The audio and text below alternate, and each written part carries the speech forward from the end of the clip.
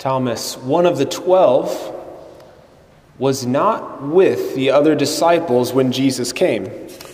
So the other disciples said, "We have seen the Lord." But he said to them, "Unless I see the mark of the nails in his hands and put my finger into the nail marks and put my hand into his side, I will not believe." Listening to this gospel in our current cultural context, let's go ahead and point out the obvious. Jesus is terrible at social distancing. Terrible. He breaks into the apostles' quarantine, into their locked doors. And not only that, he actually breathes into their face. Receive the Holy Spirit. And we laugh, but something is being demonstrated here. Our faith is incarnational. It is tangible. It is not merely abstract. It is incredibly concrete. It is incredibly physical.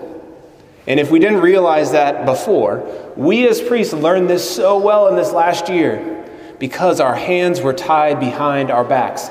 You cannot do a single sacrament without close proximity and often physical touch. In order to communicate grace, I need to be able to lay my hands on the sick person, to anoint their head and their hands.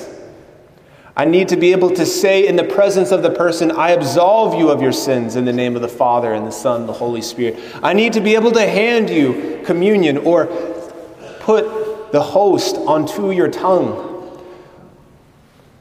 This is so very important because we aren't just spirits. We're not just souls. We are bodies too. Absolutely, God can and does communicate grace. He does communicate to his love to us without us perceiving it, without us touching it, hearing it, tasting it, seeing it. But he prefers to communicate grace powerfully when he engages our senses. In the next approximately 2 months, the Archbishop is going to lift the dispensation from not going to Mass physically. And so we want to be ready, because already how many of us have said, "Well, now that we have the live streaming, why do we need to go back? I have a soccer tournament. I can just tune in later." What difference does it make? We're going to have to confront this question because a lot of people have already checked out. And maybe they watched for a few months, but maybe they're not watching at all anymore, nor do they have the desire to come back to Mass. So what difference does it make anyway? Well, let's go ahead and put this scenario forward. You parents, you recognize that many of our sporting events, even for elementary school, middle school, are being live streamed. Okay?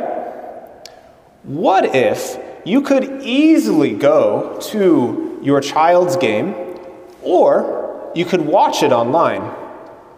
So suppose you chose to watch it online, though you could have easily been there.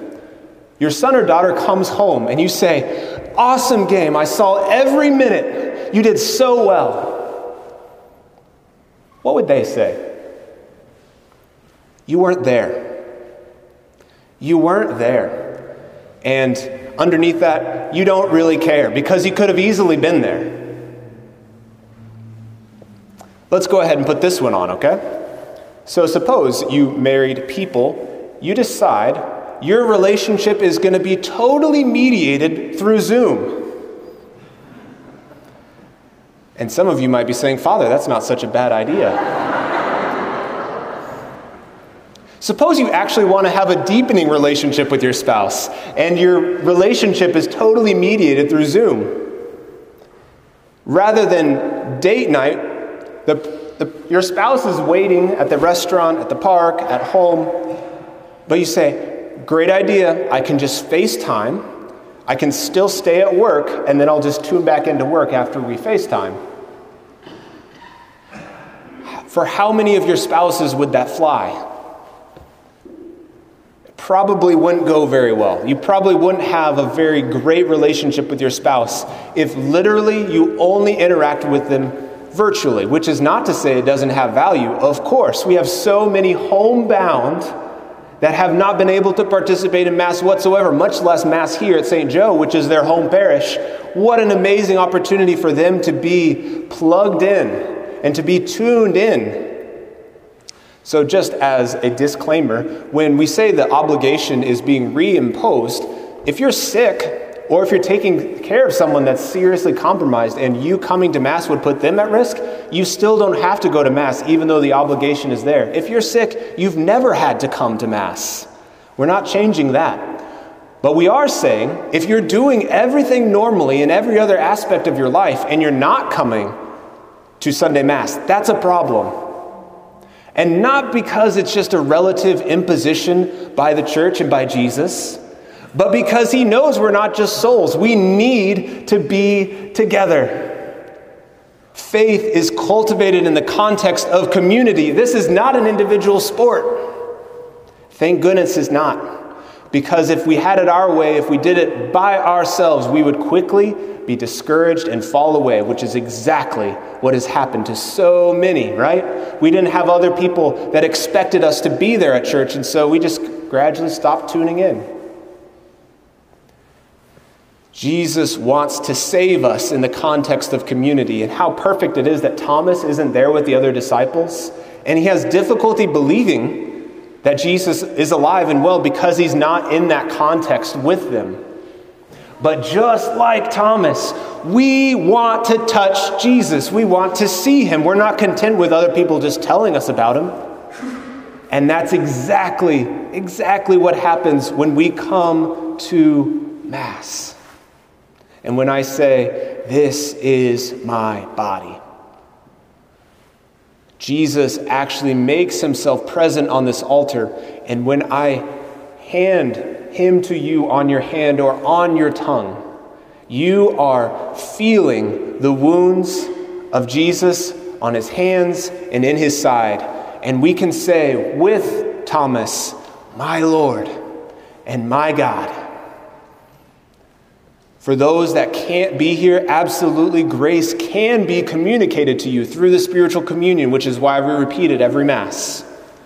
But if we do not come to Mass when we can, we are not only breaking an arbitrary moral rule, we are depriving ourselves of something essential for who we are, body and soul. We need it. We need to touch, to feel, to smell, to hear. We need all of the senses engaged, which is exactly why we have the liturgy as it is. Jesus comes to meet us where we are, and this is mercy. Mercy is not us receiving the punishment that we deserve, but receiving the love of God which we do not. Rather than staying up there somewhere in the abstract, Jesus chose to become a man, to die on the cross, to rise again from the dead, so that we could never say, "Where are you, God? Why can't I see you, experience you?" And he can say to us, especially those of us that have chosen not to come back to the sacraments of the Eucharist and confession, he can say to us, "I am here. Where are you?" Jesus is here. He is pouring his mercy out. It's as though he is at the game. He is your son or daughter playing the game, and he's waiting for you to show up. He is your spouse waiting for you for that date night. He shows up. And the question is, will we show up too? Jesus, you are so merciful. You do not give us what we deserve. You give us your love, which we do not deserve. You forgive us of our sins if only we open ourselves to receive that forgiveness. Jesus, drive from our minds and our hearts right now any spirit of apathy, indifference, any lukewarmness, and infuse our hearts right now with the spirit of fire that burns away the lukewarmness and the indifference that makes us come alive with new life, new love. Jesus, help us to taste you, to see you, to feel you, to hear you. Jesus, flood us with your peace, with your love, and with your joy.